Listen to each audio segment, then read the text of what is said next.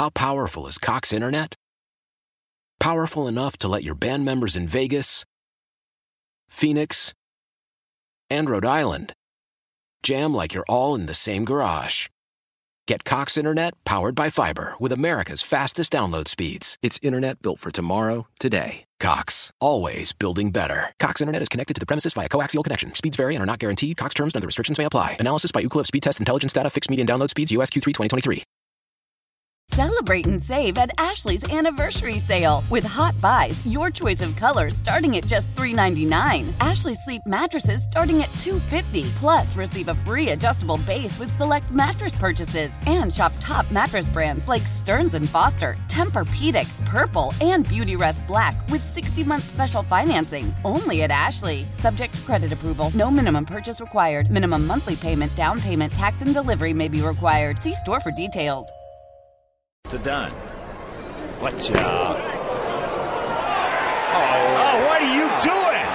He threw him out of the ball game. You gotta be raping me. What in the hell are you doing? What are you doing, Wagner? You gotta be kidding me. That is so bad. That is absolutely brutal.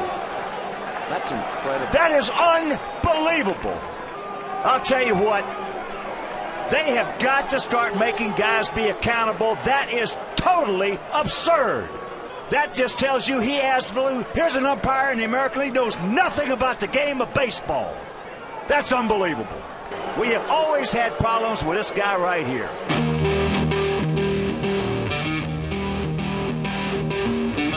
Welcome in, welcome back. Saturday Suckage. Mark Rohde, Steve Rosenbloom. We're with you on Chicago Sports Radio 670 Score. And that is the walk-up to our pandemic segment. What are you doing, Wagner? Where we just take a look around and see what people are doing during their pandemic.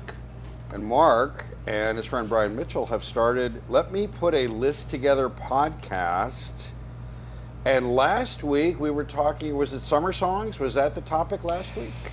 That's the one that dropped this week that is airing right now. Yeah, the top summer songs. In our case, we challenged ourselves to make sure that summer was actually in the title to help us narrow things down a little bit, but you can check that out. Let me put a list together, and we will go into the studio this next week. Our next podcast will drop on every Tuesdays when we do these, and this is going to be probably one of the most challenging lists we've done to date, and that is top 10 stand-up comedians of all time. It's so hard because there's so many great classics, and then there's so many really talented stand-ups right now that are becoming superstars, and Netflix has just made that business boom. Of course, pre-COVID, when there could actually be crowds, but this is going to be hard. So that's what's coming up on Let Me Put a List Together. Is there a war for comedians? Wins above replacement? Do you have that? Jokes That's above a good idea. replacement? Yeah, we do need some. That's the only way to compare generation to generation, right? If you have the same kind of people who didn't see, people didn't understand Don Rickles, comparing him to Jerry Seinfeld. It's two different acts, two different generations, and it's really hard. Yeah. So Alan King. Alan King might have been the Lou Gehrig of. He was just spectacular between the Ed Sullivan Show, Kids, Ask Your Parents, and Alan King was spectacular at what he did at doing stand-up, and he played the big rooms in Vegas. He was that kind of guy too. So. And how do you juxtapose that with jokes above replacement? How do you judge? Yeah, jokes above replacement. I like it. And the guys like today, like the Bill Burrs of the world and some of the hot young comedians that are out there, it's going to be really hard between the classics and those of now, and then those guys that are like kind of in the middle, like not in the middle, like Jerry Seinfeld's towards the top of the list, of course, but I mean like age-wise and like relevance, he's still very relevant with his Netflix show, Comedians in Cars Having Coffee, and then just having done a Netflix special of his own. So stay tuned. That'll drop on Tuesday. We'll see if we can do it justice. That's a great topic. That's a really good topic. Because I keep going back to what I've seen recently. I saw the Seinfeld one, and I loved him. I mean, I remember And growing up in LA, if you went to the Improv or you went to the comedy stores there, and you were there at 11 o'clock at night, you never knew what or who was going to show up. And there was Jerry Seinfeld, and there was Richard Lewis, and there were, all of a sudden, Freddie Prinze shows up. Freddie Prinze is Chico and the Man. He's established. He's well beyond this, but he couldn't stand to be in the delivery room. He couldn't wait in the labor room. He was not with his wife. He needed to go. He had so much nervous energy. He went and did an hour of stand-up that delayed Jay Leno for an hour. It was just, that's the kind of talent that was going through, and they could all be, you could argue that they could all be on that list, and all I keep coming back to is Dave Chappelle. I don't know how the combination of funny, honest, socially relevant, I don't know how anybody beats that. It's just so much more, for me, impactful, as much as I love Seinfeld's observational comedy, because he's so right on it, always has been. I don't know how anybody's better than Chappelle. There's three guys who I think that often gets considered the GOAT of stand-up comedy, and I think Chappelle is the latest to make his way into the picture with these two guys, and that would be Richard Pryor and George Carlin, when people really think about the greats of all time. But yeah, I mean, Seinfeld's got to be in the picture. How about Sebastian Maniscalco? I mean, he's hilarious. I don't know if he's done enough. The volume is there for him to be considered one of the greatest of all time, or in the top 10. But he's making a case. Marc Maron. There's so many guys. But yeah, I think Chappelle, spot on, man. I mean, he has worked his way into the team photo for greatest stand-up comedian of all time. Yeah, I think the other two you mentioned are really, I mean, I grew up with them. That was my wheelhouse. That was my meat era, and they were spectacular. And wow, so you're going to need a others receiving votes category for this one, I think.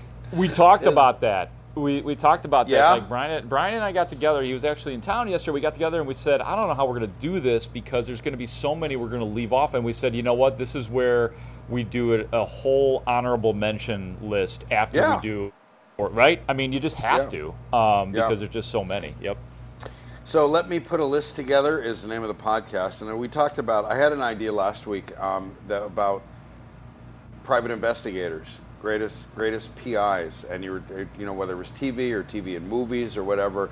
I still like that idea. It was underscored by Joe, my wine guy at Trader Joe's, and he just mentioned Philip Marlowe. He said, look at everybody who's played Philip Marlowe, because I mentioned my greatest PI is James Garner. He was Rockford, and Rockford was the coolest man. And then I looked up the people who have played Philip Marlowe, Raymond Chandler's terrific PI, and James Garner was one of them, and he did it, and it was featured in a movie where Bruce Lee does a kung fu exhibition.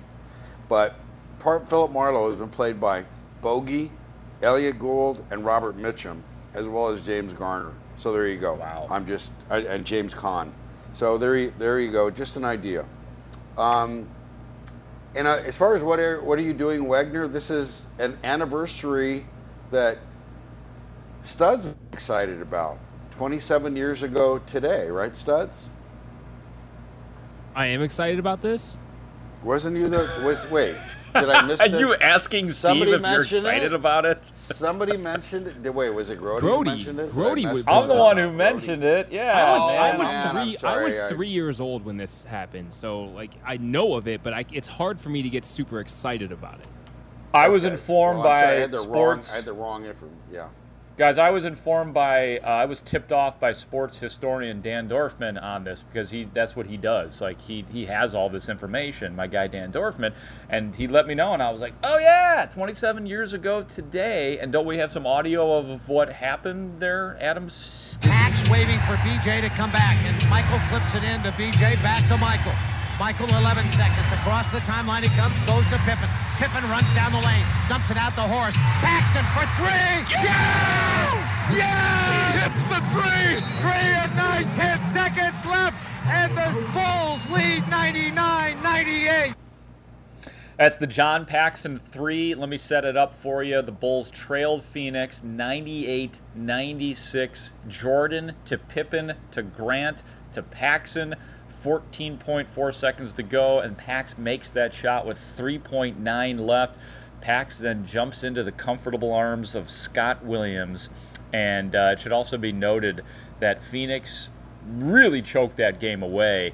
They had missed 6 of their last 7 shots up to that point. So obviously there was a required make by Paxson, but Phoenix was kind of just like, here you go, take the game.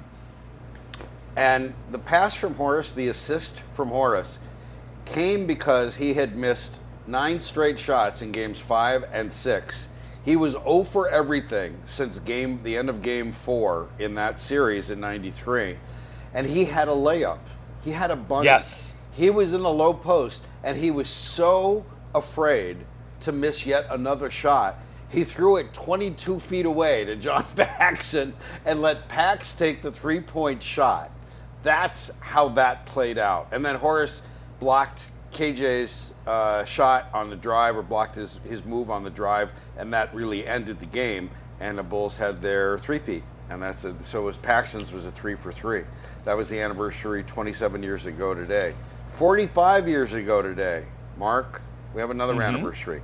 This is a movie anniversary. You're going to need a bigger boat. You're going to need a bigger boat. Jaws, released today. Oh, with Jaws. 45 years ago, you're going to need a bigger boat. Yep, that was, and if you think about it, you look back on it, and if you and Brian ever let me put a list together of summer blockbusters, this is number 1. This seems to be, a great idea. A lot of people trace that to that movie is what happened. And it was summer, and Murray Hamilton played the mayor who prized money over safety, which kind of sounds familiar these days, the way politicians are handling certain problems. And so there was the Shark and Bruce the Shark, and it was a brilliant, just Steven Spielberg's brilliance, and it was a terrific cast, and you're going to need a bigger boat. I love that you mentioned that Jaws. I hadn't thought of that Jaws set the template for the summer blockbuster, and I'm trying to think of what would be, because that is a great idea for a let me put a list together list. And I'm thinking, like, wasn't E.T. in that category? I want to say, like, back in the day, the Indiana Jones movies were kind of, in terms of like promotional items, set a blueprint for summer blockbusters. Probably a Star Wars or two, but that's fascinating. Yeah, I'm not. So you started off by listing all the Spielberg movies. Anything I didn't even think about touches, that. They're all that way. Well, there's a list right there. Yeah, greatest Spielberg movies. I don't know when they were released, the ones you were mentioning, but yeah, they all could be that. And I'm not sure when. E.T. is a movie that I still tear up at the end when Henry and E.T. touch fingers. Henry loses his friend. I still tear up at that. It's amazing because it's like, really, when you watch it now, you're right, it is emotional. It's like E.T. was a dog, he was like a pet. He was just like this precious pet, and then he lost his pet, so it is heartbreaking. Yeah. As we look around, what are you doing, Wegner? We have some poetry from one of the Cubs. This is one of my Divas' 2 secret boyfriends. In this case, it's Wilson Contreras. He tweeted this out.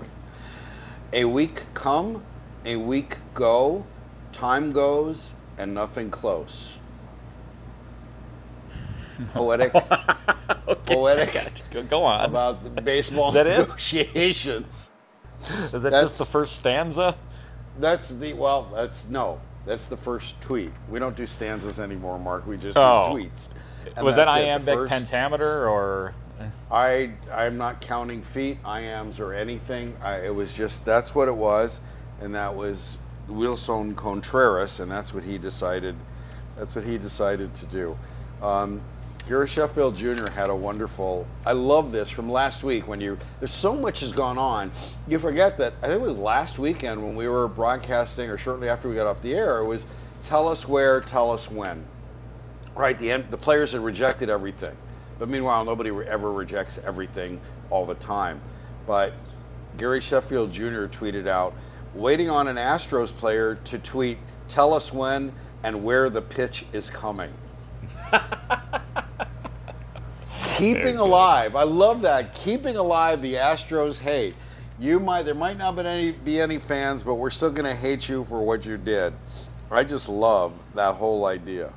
Have you heard of the Rocky Mountain Vibes? This sounds like a team that Matt Spiegel would love. Good vibes. Yeah. Well, what they've done with their outfield, and now Mistwood Golf Course in Romeoville have started doing this.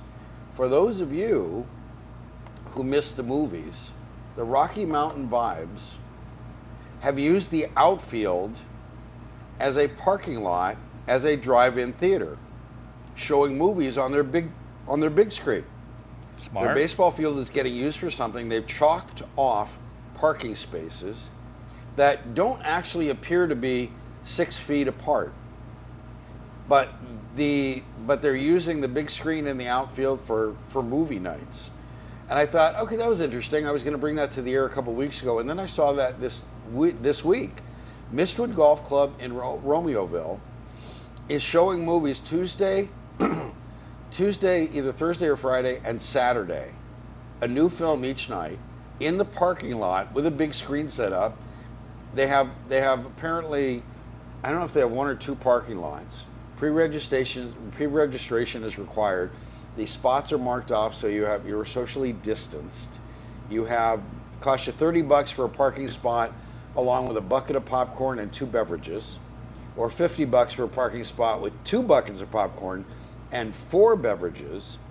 This week they're showing Jurassic Park, Ferdinand, and Office Space. That's great. Yeah, that's resourceful. I love that idea. I love the way show starts at 7:45, but it's not really. Parking lot's open at 7:45, and it won't get dark for another. When does it get dark? Not till after 9 these days. I don't know when they start the movie. There's very extended light here in our fair city. You guys, today is actually the summer solstice. This is the longest daylight of the year today. The solstice. Well, everybody who tunes in Saturday to Saturday Suckage believes it's always the longest day of the year. We thank them. We get over 15 hours. I think it's 15 hours and 9 minutes of daylight today. Oh my God. Give or take, approximately, huh, Studs? That was a weather person tweeted that out this morning, and that's where I got my information from. So I have a credible source. I actually don't know that we need that much sunlight. I mean, there's got to be a night, when the night falls. I mean, wait for the winter solstice when we have 9 hours of daylight.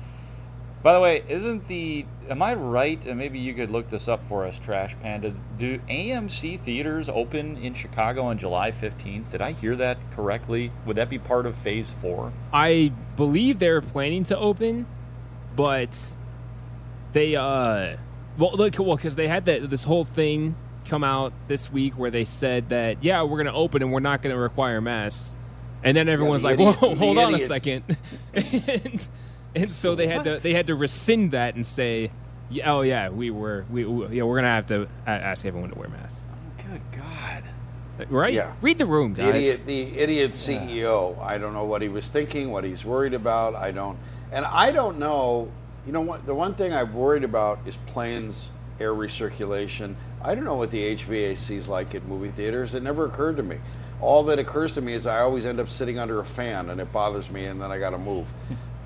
But I don't know what their air circulation system is like. I feel much better going to a drive-in. That's the way I'd go about it. And speaking of Trash Panda, why don't you give us? We have 2 Trash Panda updates in Trash Panda Corner. We got to be able to get this sponsored, don't we? I mean, there's got to be somebody who wants to be a sponsor of Trash Panda Corner. So why don't we give them some content, Studs? Okay, where do you want to start? I just, whatever updates you have from the home front, because that seems to be where it all emanated. I have a second item that I'll share afterwards, but it can't possibly compete with what you're going to share with us. Okay, so I was talking to my mom this week. I called her for something completely unrelated. I wanted to update her on my car that I've been getting worked on after it has had various problems in the last year. So I'm finally getting it worked on. But anyway, I called her to update her on that, and we talked about everything from that to the apparent war that they have going on with, I'm not sure if it's one raccoon on the property or what, but I mean, they've been putting, they put a trail cam out to find, because I guess that thing's been getting up on the porch and has been eating the mice poison that they leave outside of the house, like around the area there to try to keep mice away. So apparently it's fine with the mice poison, which, that poison is designed to kill much smaller animals. So it's not shocking to me. And so they put a trail cam out to see when it's actually coming around the house, and it's like 2 in the morning, so it's after everyone's gone to sleep. So they haven't even been able to attempt to really, do what we normally do down there, which is just shoot the damn thing. So and so they haven't been able to do that. And my mom, I believe, is listening right now. So hi, Mom. Yeah. Hi, Mom. Hi, Alice. Good to talk to you. It's really, I mean, the premeditated murder of raccoons, though. Well, they're assaulting the property. You have to solve the problem. See, here's the thing. You have to solve the problem. There's no really other way to solve the problem. You can trap it and take it back to the woods. It's just going to come back. Mark, you've been a part of this since I brought up the Trash Panda, nicknamed the Rocket City Trash Pandas minor league team, and then we found out a whole new world of Trash Panda, an actual world, thanks to Studs and Dad, who stands inside the house and fires at the raccoons out the window. And now Mom's listening and providing updates on actual Trash Pandas. Now, you've listened to Studs walk us through all this. Tell me that this Trash Panda that the Studzinskis are fighting with down there isn't the gopher from Caddyshack. And tell me that's actually that a really good comp. We're not going to get dynamite blowing up the entire town by the time the show ends this summer. That's a really good. That's a really good comp. Yeah, and their techniques are very 2020 though. If they're busting out the spy cam on these guys, so we've got Alice it's in Taylorville. Is that where? No, Petersburg. Killing raccoons. My mom, Jean, Alice, you totally got to meet Jean sometime. They're out there in the western burbs murdering chicks. So I don't know. I guess I've lived in the city too. I've lived in a concrete jungle way too long to really feel good about what's going on. It's a different lifestyle. I guess so. Oh, and my mom also texted me when you guys were having your Jaws conversation about when her and my dad went to see Jaws back when it came out. And apparently my dad was irate about the price of the movie tickets. Said something to the effect of $5 for a freaking fish show. He didn't use the word freaking though. $5 for a freaking fish show. Wow. Was Dad packing at the time? Did he shoot the screen? What? No. You guys are allowed to have guns down there, aren't you? No. Anywhere? No, he doesn't carry a gun around. Oh, well, really? I don't know. Yeah, just in the house when he's shooting out the window at Trash Pandas.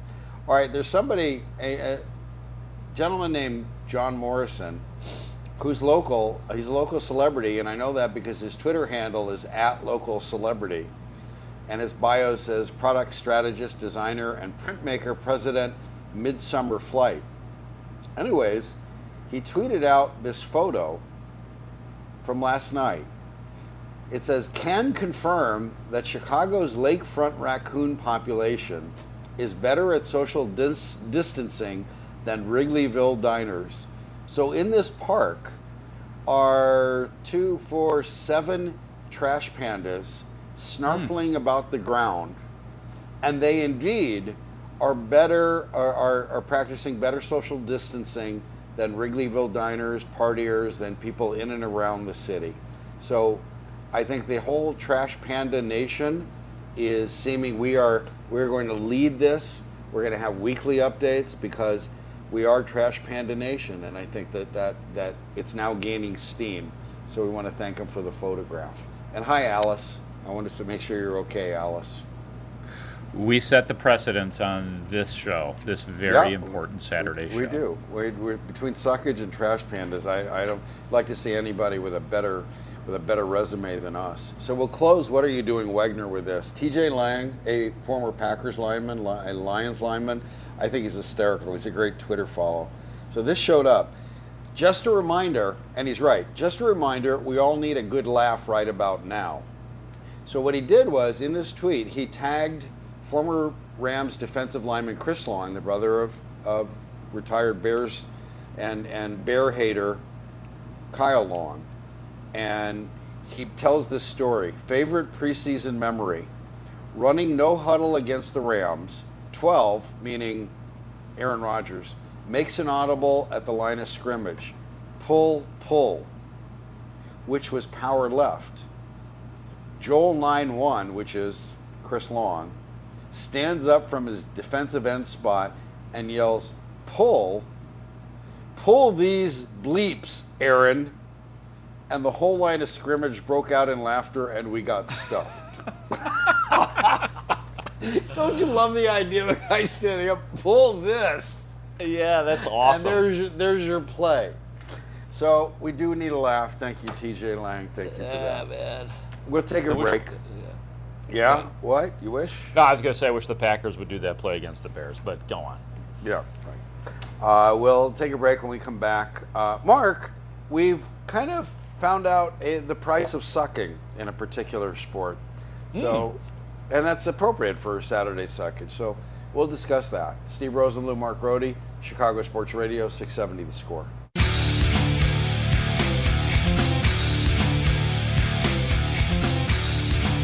Welcome in, welcome back. Steve Rosenbloom, Mark Rohde with you, Chicago Sports Radio, 670 The Score. We are broadcasting live from the Hyundai Studios, brought to you by your local Hyundai dealers. We thank Hyundai for continuing to stand by a sports station when there's not any actual sports. Although, today there is, and it's on The Score. Live sports on The Score. You'll get that today at 3:30. And The Score begins coverage of the Belmont Stakes. Again, bet it all on Secretariat. That's the way I would do it. Okay. I don't know what the number is on them, but I'd do that. The Tech Zone brought to you by Rosen Hyundai of Algonquin. Save time, shop online at rosenhyundai.com. And we were pointed out the first summer blockbuster was The Exorcist, which I don't know. I don't know. That's 1967, 68, something like that.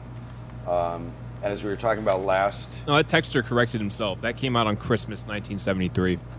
Well, that's summer down under, isn't it? Isn't that Australia's summer blockbuster?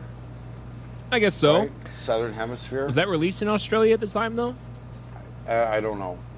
Was it one of the only movies just that... an island? One of the only movies that still scares me every time I watch it. The Exorcist. Really? The Talk Exorcist? about hold it. Yeah, man. Doesn't scare you? No, I guess not, because I asked you that in that tone of voice. Yeah, that was kind of condescending. I don't know that was necessary the way you asked that. It wasn't. Yeah. I apologize. I'm sorry. Yeah, welcome to WSCR Therapy. I apologize. Yeah, yeah. All right, so we have a couple other responses. In last episode, we were talking about greatest PI guy, and we're talking about James Garner and Humphrey Bogart. 773 suggests Lemuel Stinson of the Bears, greatest PI. Oh, I love Lemuel that. Stinson, man. Yeah. He was a great talker. Remember Lemuel Stinson? Lemonhead. Like he'd always give you something. Like he talked like an all pro, man. Mm-hmm. Yeah. Studs, we had another texter who suggests salting the property is how you get rid of raccoons. Is that a Trash Panda antidote? I've never heard that one before, but I guess my mom followed up and said they've been spraying ammonia in various areas, and that seems to be working. Well, apparently not. Well, how is it working? You just say keep showing up at 2 in the morning. She just texted me that. Okay. All right. When we went to break, I talked about the price of sucking.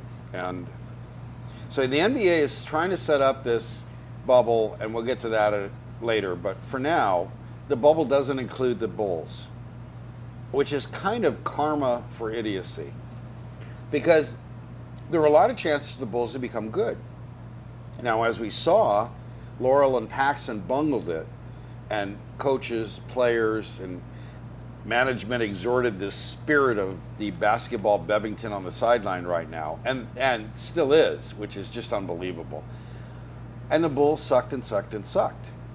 And now, because of the virus, the delayed decision, which still might be delayed, the way things are playing out, no real answer for the teams that don't, the non-22, the lousy 8 that are going to not play. So they might go 9 months without playing in actual games, which of course would make the Bulls worse, and they would deserve it. You could say, they've earned it. The league's looking out for itself. Contending teams get to play. They're dealing with a plague. Nobody's ever seen it. They're ad-libbing as the best they can. They're trying to make the best of it. They've expanded the playoffs. But in good conscience, they couldn't expand to the point where they actually let the Bulls in. They can't let the Bulls sit at the adult table. So I told them to stay home, sit down, watch the good teams, watch the smart teams. The price of sucking is what the Bulls might be getting if they don't play for 9 months. What do you think? Yeah, I didn't think of it that way, but it makes sense. Like, mathematically, that makes sense. What I'm more concerned about right now is the time that they have to evaluate and make a fast decision on Jim Boylen and not miss out on some head coaching prospects. It alarmed me yesterday when I saw the headline that the New York Knicks will interview Ime Udoka for their head coaching job. And it alarmed me because that's my guy. That's the guy I would like to see the Bulls eventually hire to be their head coach, an assistant with Philadelphia, played for Popovich, coached with Popovich. Players love him, 42 years old, 7-year career. Never has been a head coach, but he fits all the qualifications for somebody that this regime, Arturas Karnisovas and Mark Eversley, would want. So that's what concerns me more than anything right now, is getting going on getting that coach in and then starting to see what these guys, the new basketball Bulls powers, what they think of the players that they have now. That's what I'm anxious about. I'm okay with not seeing the Bulls play for the next 9 months. I'm good. But I would like to see some movement as far as a decision on the head coach and not miss out on other candidates. So I read the same, in the same conversation arena about the Bulls moving slowly and Arturas and more. And I was your guy has worked with Mark Eversley. They were together in Philadelphia. So yes. They would have a relationship there. If you have to believe, if it was so important that he is that guy, that he become that guy, that he becomes Jim Boylen's replacement, that would be in place already. I believe. I don't think they're standing idly by. They would have made the move. Mark Eversley would passionately say, "This is the guy. This has to be the guy." In fact, that the idea that the New York Knicks want somebody is reason enough to dismiss him. Yeah. I think that's a good point on both ends. I don't have faith in whatever the Knicks have decided to do. Dumb ownership, let Phil Jackson mess stuff up, and they've just been Isaiah Thomas. They mess stuff up. What kind of? When's the last time the Knicks made a good decision? It's been a long time. And not in this day and age. Yeah, since it's been since never. What do you think about? Well, no, they have made good decisions. I look, Van Gundy, after Riley left, Van Gundy was, I think he was a really good coach. And Riley and whatever he did there, they wanted to play football in shorts and basketball shorts. It was the only way. They didn't have a Jordan. They were never going to do it. They were never going to compete with them unless they went the Detroit Pistons route. But Phil Jackson, Isaiah Thomas, Jeff Hornacek. I mean, if the Knicks are in on a guy, I don't want to be there. So it's a good point. It may be totally unfair to the candidate at this point, and maybe Eversley and the candidate have an idea of like we've got last shot. We want you go interview wherever you want, bring us your best offer, and that could easily be there. But the Knicks would be the last team I'm worried about. They're a dumb team. Let me run this past you. Am I wrong to have a red flag next to Adrian Griffin for the following reason? Because the two coaches who may have influenced him the most are Tom Thibodeau and Scott Skiles, both of whom he worked with. Obviously, two terrific tactical coaches who speak basketball and fundamentals better than anybody, but I don't think of either of those guys as players, coaches. They're do it their way guys, my way or the highway. And oftentimes in Scott Skiles' case, he just takes off on the highway and goes away. Those are good coaches, but they're drill sergeant types of guys. And I have no idea what Adrian Griffin's demeanor would be, but am I wrong to have a red flag by him just because that's his influence as a coach? I think it's a good point to bring up, and my impression, having seen him, watched him, and again, there's a huge difference between making a suggestion as an assistant and making a decision as a head coach, and that goes for all sports. But my impression is that as that kind of former player, and seeing the first thing he is a former player with good bench time. I mean, it's good pedigree. He's also somebody who probably relates to a locker room more recently and better than Scott Skiles would have. And who's to say that he marches totally to that kind of dictatorial tune? Maybe he's a guy who appreciates, this has always been my impression, he appreciates the offense, he knows how valuable it is now, and yet if he knows the details of playing defense, because that's what you're going to have to make a defensive stop somewhere along the way to win a championship. And maybe I just thought he was a guy who could better marry the two than we saw Thibodeau or certainly Skiles do. That's always been my impression. And you could be closer to right than me, but I never thought he was so absolute. I never thought he was that kind of Scott Skiles. He's certainly got a different personality than both of them, and I think that's a huge help. Being African American is a huge help. I understand the concern, and it might be the case that he comes in and says we're guarding people and we're just going to take all the open court baskets we can get. I just don't sense that. I hope you're right. I don't know. I mean, we've just seen it so many times. Like Matt Nagy, I mean, he speaks Andy Reid, period. The way he deals with offense and defense and off the field and his philosophies on the preseason and the offseason and the bye week, everything is Andy Reid. So that's just one example of many where a coach will mirror the guy to whom he looks up and that he coached with. But I would prefer to think that Adrian Griffin is his own man. I would just take that into account. And we know, look, Tibbs and Scott Skiles both had, relatively speaking, very big success with the Bulls. I mean, Scott Skiles restored order for sure, to a franchise that had just hit rock bottom after Jordan. He restored order and got them back into the playoffs and had minimal success in them. And then we know that Tibbs got to the Bulls to the Eastern Conference Finals, but it's just that style of guy. It just can't. It can't be if Mark Eversley and Arturas Karnisovas are staying true to what they've said about this being a players' team.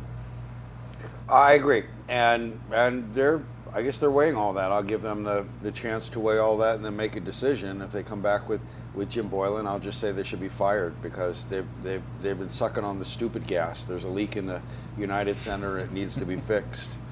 Top of the hour, we'll talk with James Fox of Future Sox, Southside Hit Pen. He knows some stuff about the baseball negotiations and how it certainly how it affects the Sox, but just where we are in this whole thing and the changes. Get his thoughts on the changes baseball wants to put into this carnival, this circus. But we're going to take a break. When we come back, let's do This Week in Sammy Sosa. There's a couple things that I want to talk about, actually stemming from your tweet, Mark. I thought you nailed it, and we'll talk about that when we come back. I'm Steve Rosenblum. He's Mark Grote, Chicago Sports Radio, 670 The Score.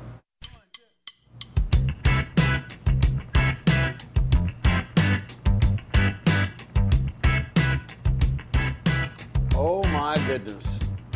That's just crossed on my Twitter, on my tweeter machine. Rolling Stone with a story. Prince's Blue Angel Cloud 2 guitar sold for at auction. Mark, do you have any idea how much Prince's Blue Angel Cloud 2 electric guitar would sell for? $700,000. $563,000. That exceeded pre-auction estimates. No, you weren't. But that's pretty amazing. You were right there. Thank you. Overbid. Thank you. All right, yeah, that's right. Don't go over the showcase number. That's pretty amazing. It's a beautiful guitar. It just, of course, like everything Prince did, it's just beautiful. All that's accoutrement. All right, so I thought you nailed it. Last week and this time we were talking about, in anticipation of Long Gone Summer, what we were going to get. In fact, we were talking with Bob Costas, and he was in it, and he saw it, and where it was, and what Sosa might admit, what he wouldn't, and I thought you nailed it as the thing concluded, or as was concluding, wherein you tweeted out, you don't want to be the doc that follows the Jordan doc, because it was just... Share your thoughts on that. Yeah, like it was bound to be a letdown no matter what, just because of the hype surrounding Jordan and that it was week after week and it built up to this climax.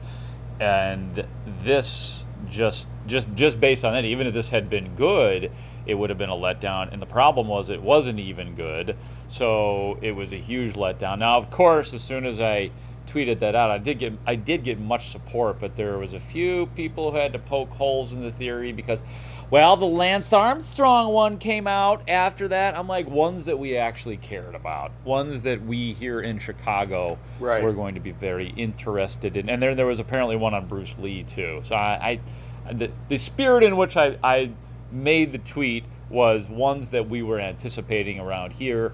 And yes, you don't want to be the doc that follows the Jordan doc. I stand by it. I think people understood it, and those that didn't would probably require a good amount of C4 to loosen their rectums from their currently locked state. So That's harsh, man. I do get that. So, as Bob Costas told us, Sosa says, why do they worry about me when pretty much everybody in that era did steroids, which is pretty much an admission of steroids. And yet, while you see Mark McGwire welcome back, well, he admitted what he did. Barry Bonds was welcomed back to the Giants. It was court ordered him to admit what he did. And then after the doc last week, Sosa told Scott Van Pelt, I believe time will hear everything. My case is not a hard case to look at. I believe that in the near future, a new owner, somebody will bring me back to the Cubs. So because Sosa's alleged steroid use, it's seemingly incontrovertible with the growth of the size of his head.